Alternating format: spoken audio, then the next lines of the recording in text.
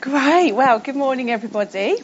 It's just so great to be able this morning to carry on with our series, Gifts to Go.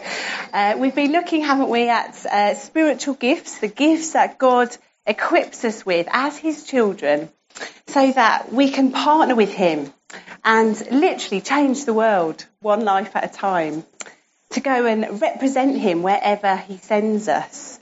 And it's fantastic to have visitors amongst us today. You're so welcome. And my hope is that even though we're in the middle of a series, you will find truth to dwell on and think over. Now, the title of today's talk is What's Love Got to Do with It? So that song will now be in your head all day, if my preparation is anything to go by. But I hope that we'll see as we go through that love has got an awful lot to do with the life God has for us, living in partnership with him. Now, it's timely that we're looking at love today with Valentine's Day on the horizon. Little reminder there if you needed it for Thursday. And this is actually the first Valentine's Day since Rich and I have been married. Got married in July. So I've been on the hunt for a card. So I just thought that I would share a couple with you that I have come across. They're worth waiting for. So if we could just have the first one up on the screen. So this one says, I'll read it to you if you can't see the small print there. It says, all you need is love. False. The four basic human necessities are air, water, food and shelter. So that one kind of was one, but thought, no, that's not really what I want to convey to Rich on Valentine's Day. So this was another one I came across. So I thought, Rich being an accountant, that might go down well, But no, you'll be happy to know I didn't go with either of those, so don't worry, Rich. Now, last week, Rob gave us a great insight into the church in Corinth, who were the recipients of the letter written by the Apostle Paul that we've been looking at in our series, the letter of 1 Corinthians. And we heard how the city of Corinth was a vibrant trading centre, and the church would have been full of people from all walks of life, bringing with them all kinds of baggage. So many of the Christians were very new in their faith, having converted from a pagan background where witchcraft and idol worship would have been just their normal everyday experience. Having planted the church a few years earlier, Paul writes them this letter of 1 Corinthians that we have in our Bibles to help keep them on track. He'd received reports that the church was rife with serious problems. The Christians were reverting back to their pagan practices and even occultism. And division, sexual immorality and social snobbery were just commonplace. There was a culture of one-upmanship. And all of this was resulting in the Corinthians misusing the gifts that God had given them. Instead of using the gifts as God intended to encourage other people, they were using them to please themselves, motivated by the thrill of the experience and wanting to make themselves look good by competing to be the loudest voice. They'd got their motivation all wrong.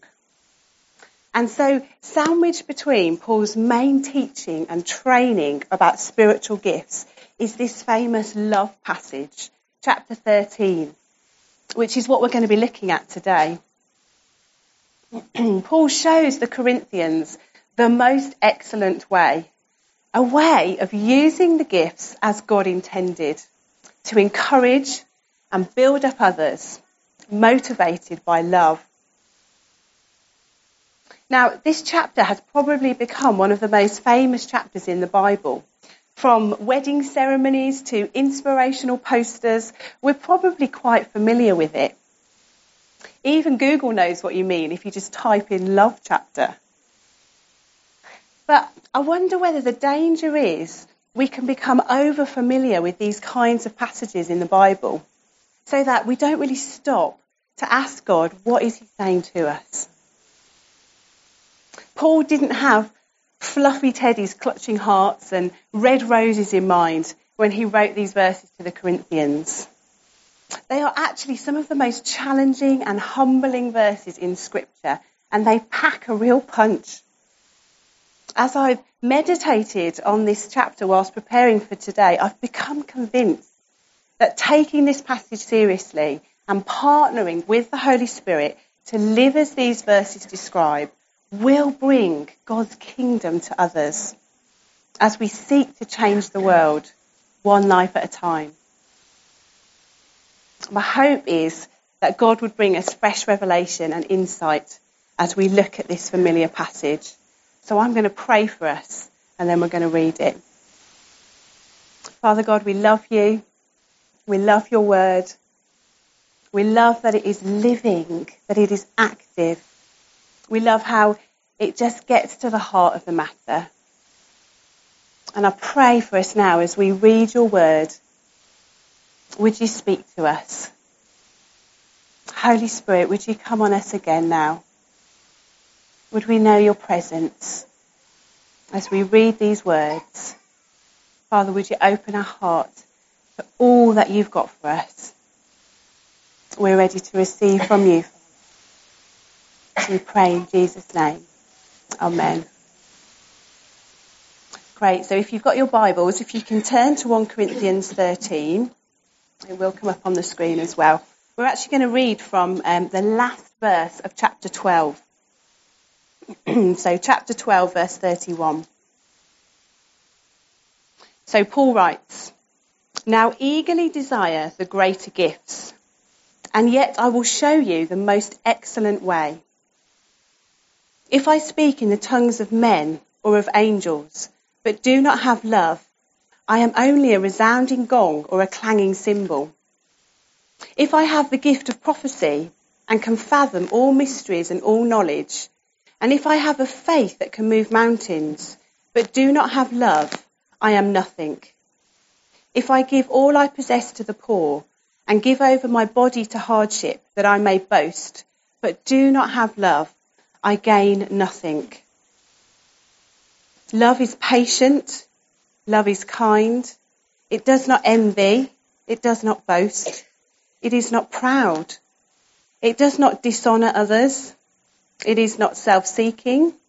It is not easily angered. It keeps no record of wrongs.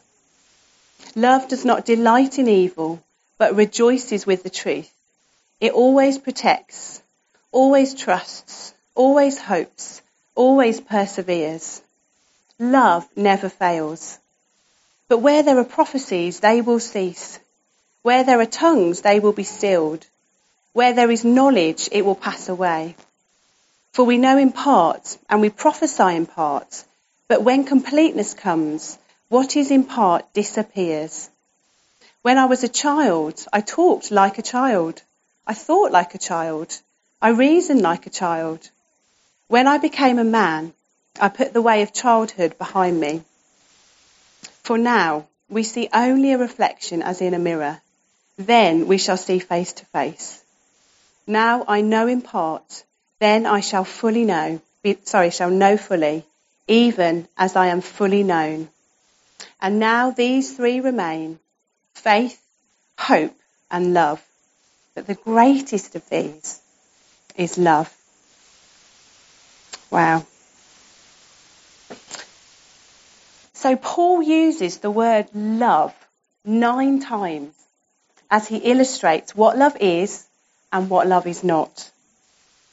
And as he moves from the end of chapter 12 into chapter 13, he continues to speak into the situation of the troubled church at Corinth, reminding them that spiritual gifts were given to unify and build up the church, not divide it. In 12:31, Paul explains the underlying approach that should motivate us to use all of the gifts. He says, "Now eagerly desire the greater gifts, and yet I will show you the most excellent way." We can and should desire additional spiritual gifts. God doesn't ration his gifts to his children There's no set quota. And our desire should be for the greater gifts, i.e. those that have a wider impact on the lives of others. However, a still more excellent way than just seeking the greater gifts is to use the gifts in love so that others are built up. The gifts God gives us are never ours to possess. They are the Holy Spirit's. And a gift is only a gift when it's given to someone else. God gives us gifts so that we can encourage others and call the best out of them. Love-saturated gifts build us up, yes, as individuals, but crucially, they strengthen the church and change the world around us. Paul's problem with the Corinthian Christians was that they weren't using their gifts in love. They'd got their motive all wrong and were using the gifts for their own selfish reasons. And he gives us 3 consequences of what it's like when spiritual gifts are used in this way without being motivated by love. So firstly, Paul says, without love, you are an annoyance. Verse 1, if I speak in the tongues of men or of angels, but do not have love, I am only a resounding gong or a clanging cymbal. Imagine if I went over to the drums now and just bashed on the cymbal. I mean, there would be no melody, no peace in your heart as you heard it. It would just add nothing. It would be really annoying. And Paul picks on this gift of tongues to demonstrate this because, as we heard last week, the use of tongues was one of the main issues in Corinth. It seems people who had this gift thought they were better than those who didn't. And so they would make a show, shouting out loudly, working themselves up into a trance and speaking out words that didn't make sense. Their motive wasn't to encourage and to build others up, but to be noticed, to gain attention. Rather than stepping out in the gift God had given them to serve and encourage others from the place of his approval and acceptance, they demonstrated their gift in order to gain attention and approval from others. To be seen and known is a God-given desire. But we must have our affirmation and who we are directly coming from our Heavenly Father. We need to stop long enough in the busyness of life to find that we already have his full attention and full approval, so that we're not looking to others to fulfill that for us. Otherwise, we can end up using these spiritual gifts for our own purposes rather than to bless and encourage others. We are called to a more excellent way. Secondly, Paul says, without love you are nothing. So verse 2, if I have the gift of prophecy and can fathom all mysteries and all knowledge, and I have a faith that can move mountains, but do not have love, I am nothing. Without love, Paul says our prophesying, knowledge, and even faith is worthless. Now, these gifts of knowledge and understanding are not the issue here. Again, it's about our motive. If our motive is to extend our fame and reputation by knowing our Bible inside out or accurately predicting the future and prophesying to the rich and famous, then our gifts are worth nothing. If we demonstrate great faith because we want people to speak well of us, it is worth nothing. Spiritual gifts are never ours to hold on to. They are not for us to hide behind or to find value or approval in. They are for giving away to others in love to strengthen and encourage. Without love, they have no substance. They're noisy and worth nothing. Thirdly, Paul says, without love you gain nothing. Verse 3, if I give all I possess to the poor and give over my body to hardship that I may boast, but do not have love, I gain nothing. The ESV translation of this verse says, if I give away all I have and deliver up my body to be burned. So the implication of this verse is being martyred for our faith. But Paul says, even if we do these things, if our motive is to boast, to gain external reward, rather than being motivated by love, then we gain nothing. It doesn't make any difference how much money we give or how much we serve. It makes no difference how much we suffer for the needs of others. Unless our motivation is love, we gain nothing. The only gain is where we do it for love. The most excellent way to give and to suffer and even to die is to do it in love.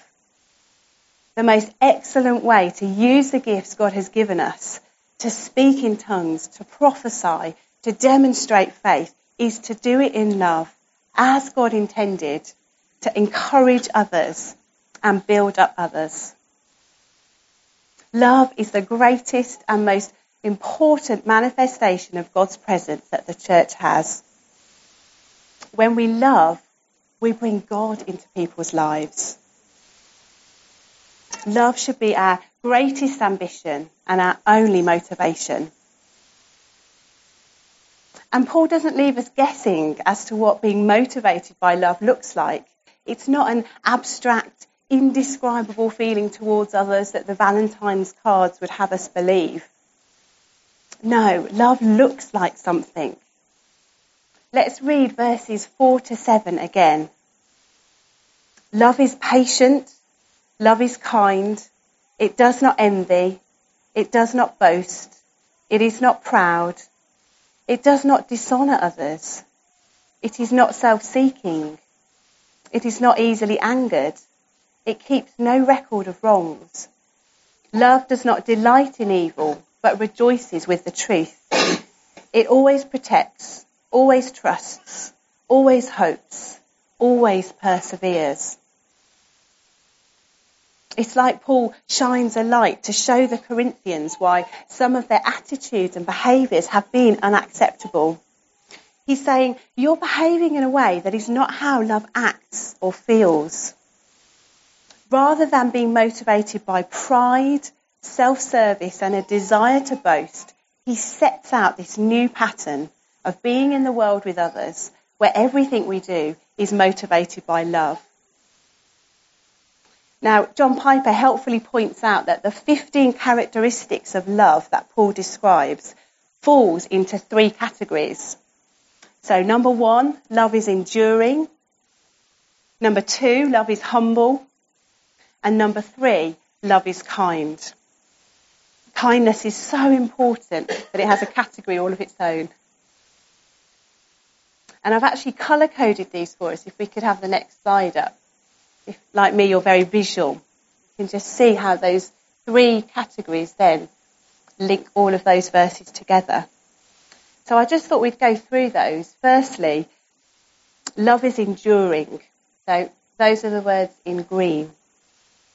So this looks like being patient, being protective of others, trusting others. That's about believing the best in others.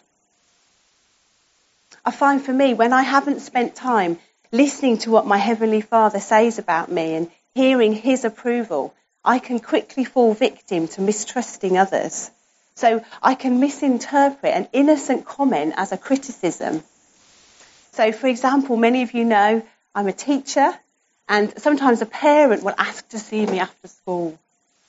And if I'm not in a good place in terms of spending time with God and hearing his words of love over me, then I can assume that something is wrong, that I'm going to get it in the neck for something.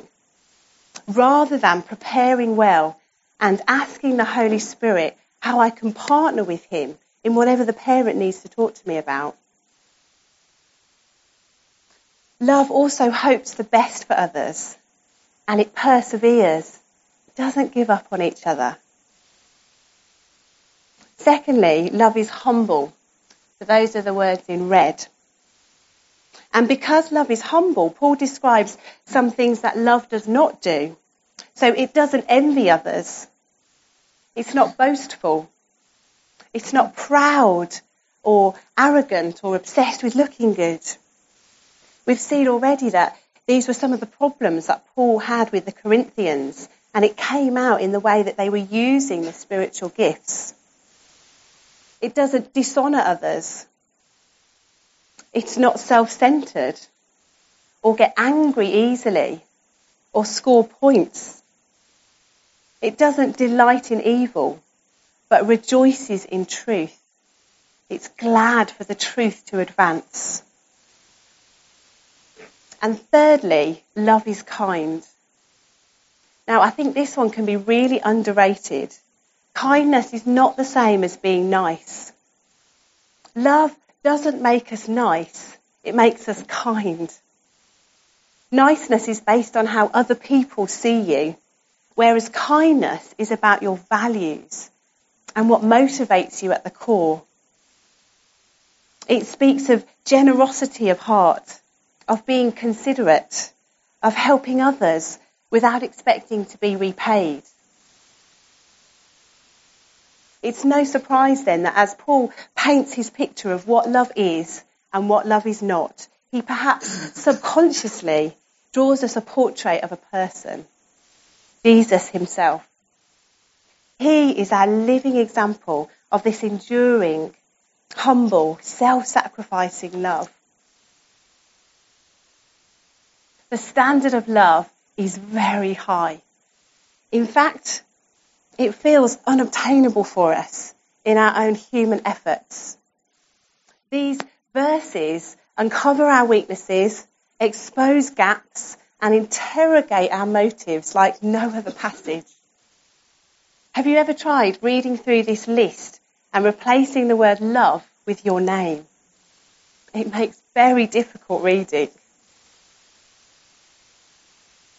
But I wonder if Paul sets the bar so high to make this point. You can't do it yourself. You can't love like this in your own human efforts. This is a work of God. And God has already demonstrated his perfect love to us.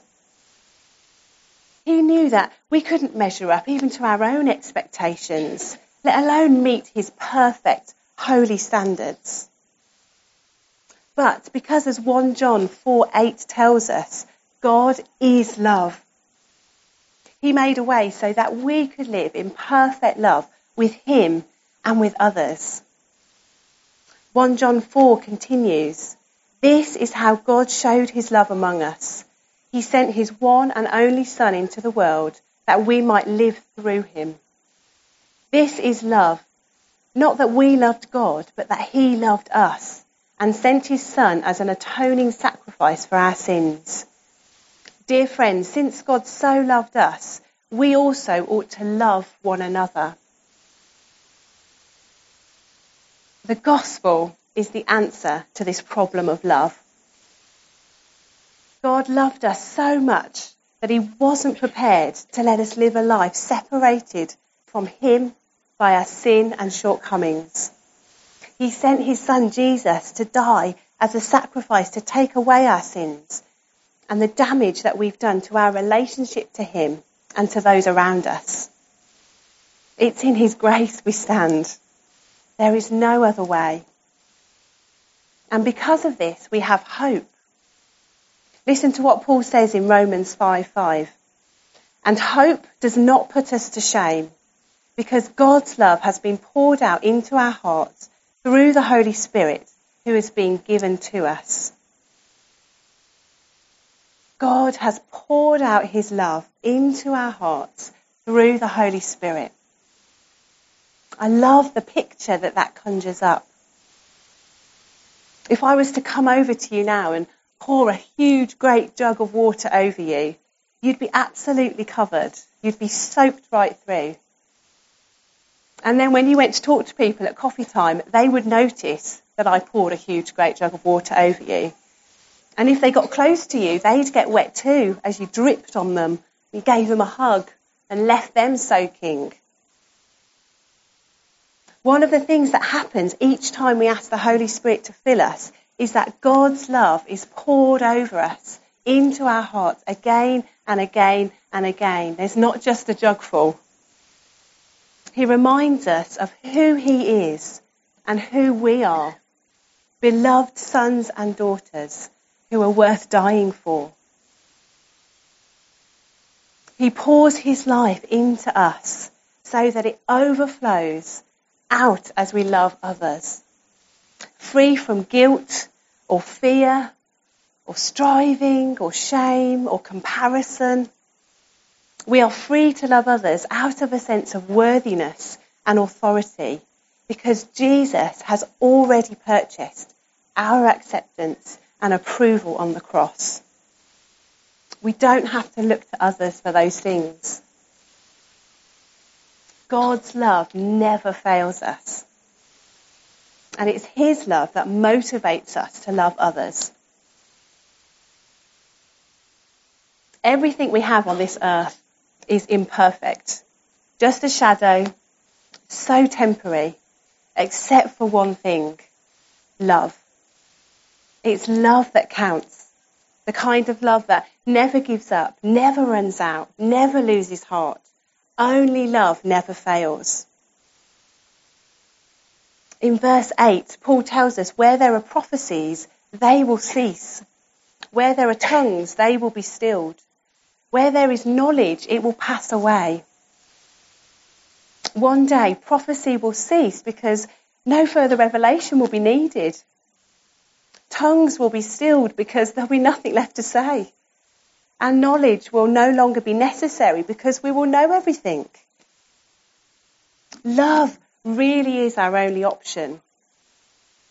If we are to be a church that changes the world by loving the unlovely, standing against injustice and fighting for restoration, healing and freedom for people's lives, we are going to need to take seriously this mandate to do everything in love, because God's love has been poured out into our hearts through the Holy Spirit.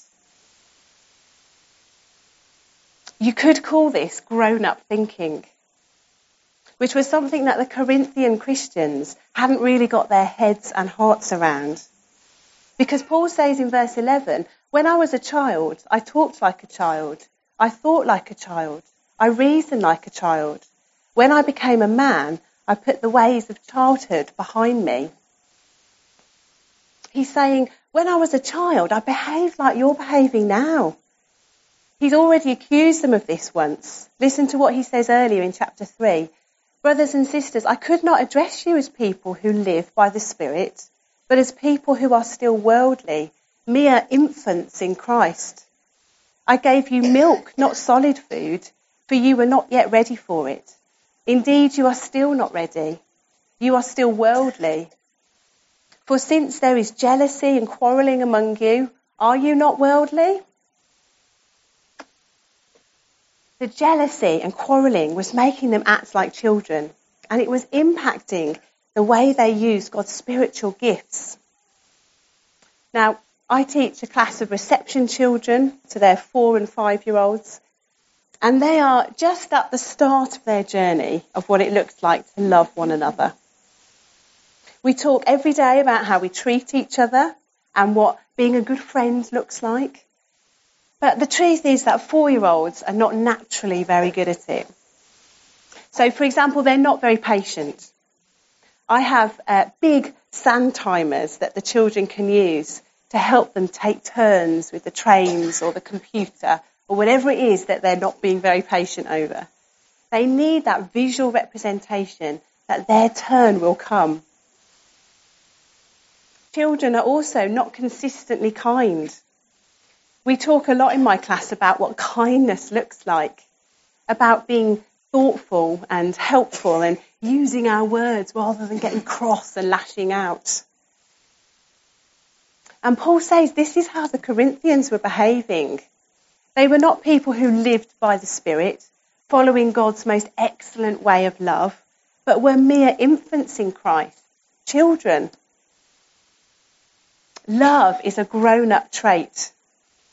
Jesus wants us to be fully functioning adults in his kingdom, to not throw our toys out of the pram when things get hard.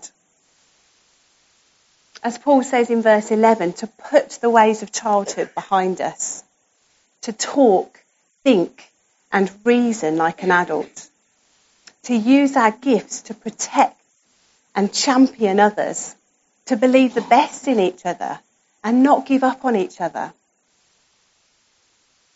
And there's a difference, isn't there, between childishness, which is what Paul accuses the Corinthians of, and childlikeness. Jesus told us that we needed to be childlike. He said that unless you change and become like little children, you will never enter the kingdom of heaven. Jesus was not talking here about love, but of faith. He says that our faith needs to be childlike. And this encompasses all the beautiful things about children, their trust, joy, innocence, curiosity and wonder.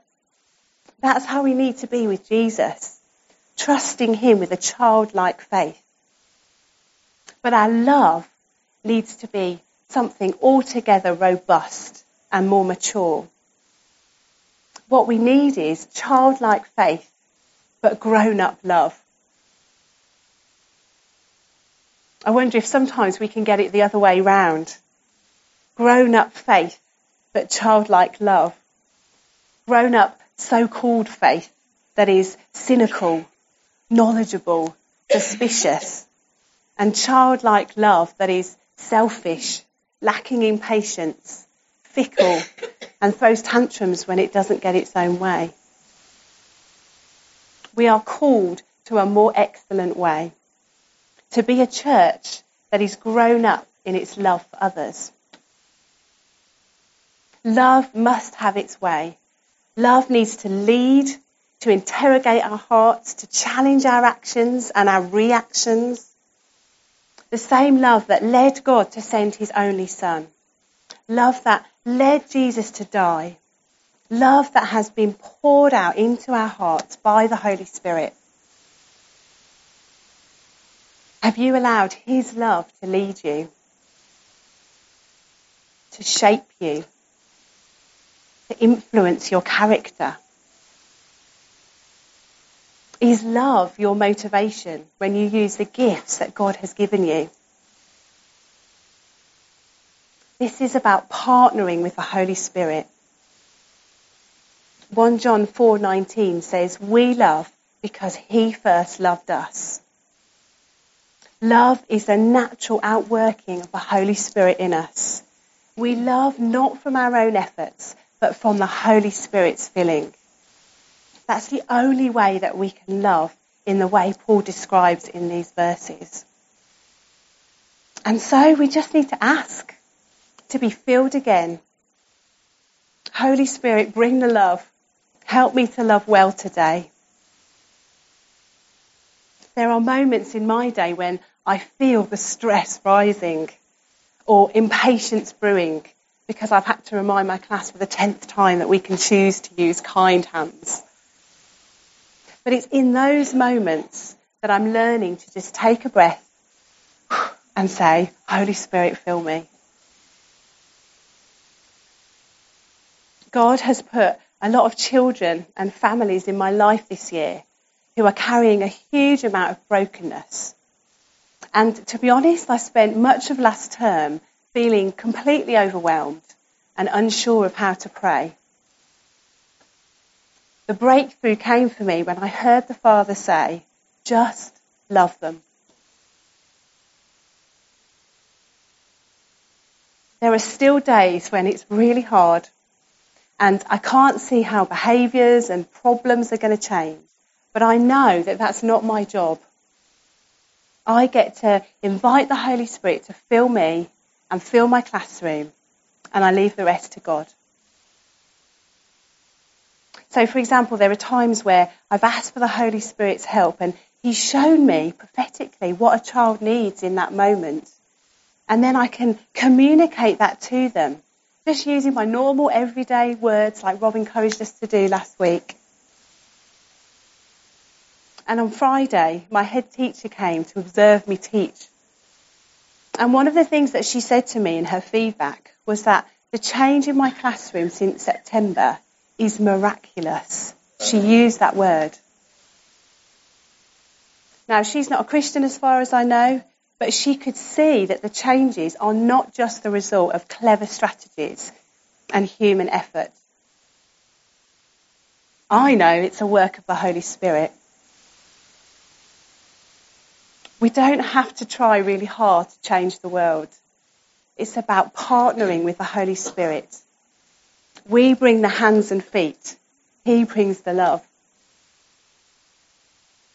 And I believe that that's a word that some of us need to hear today.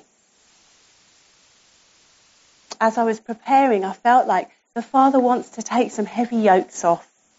Love was never meant to be a heavy thing. His yoke is easy. We love as we partner with the Holy Spirit and follow his lead in doing what the Father is doing. So try asking him, who in my day have you got a word of encouragement for, Lord? Who needs some time today? Who needs to know hope today?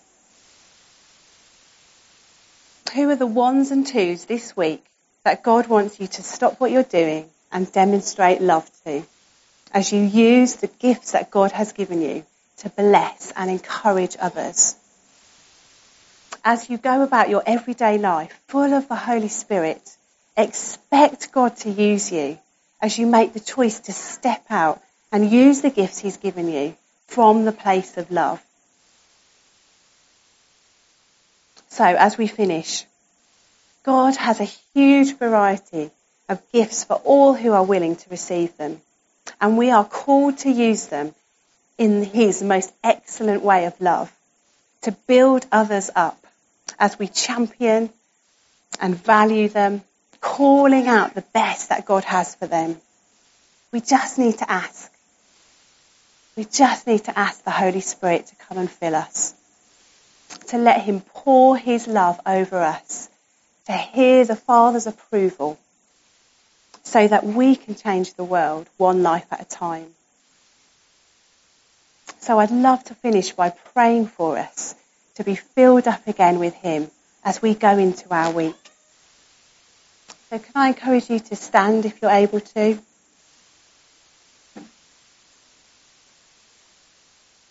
Let's just engage with the Father. Here's a chance for us to respond.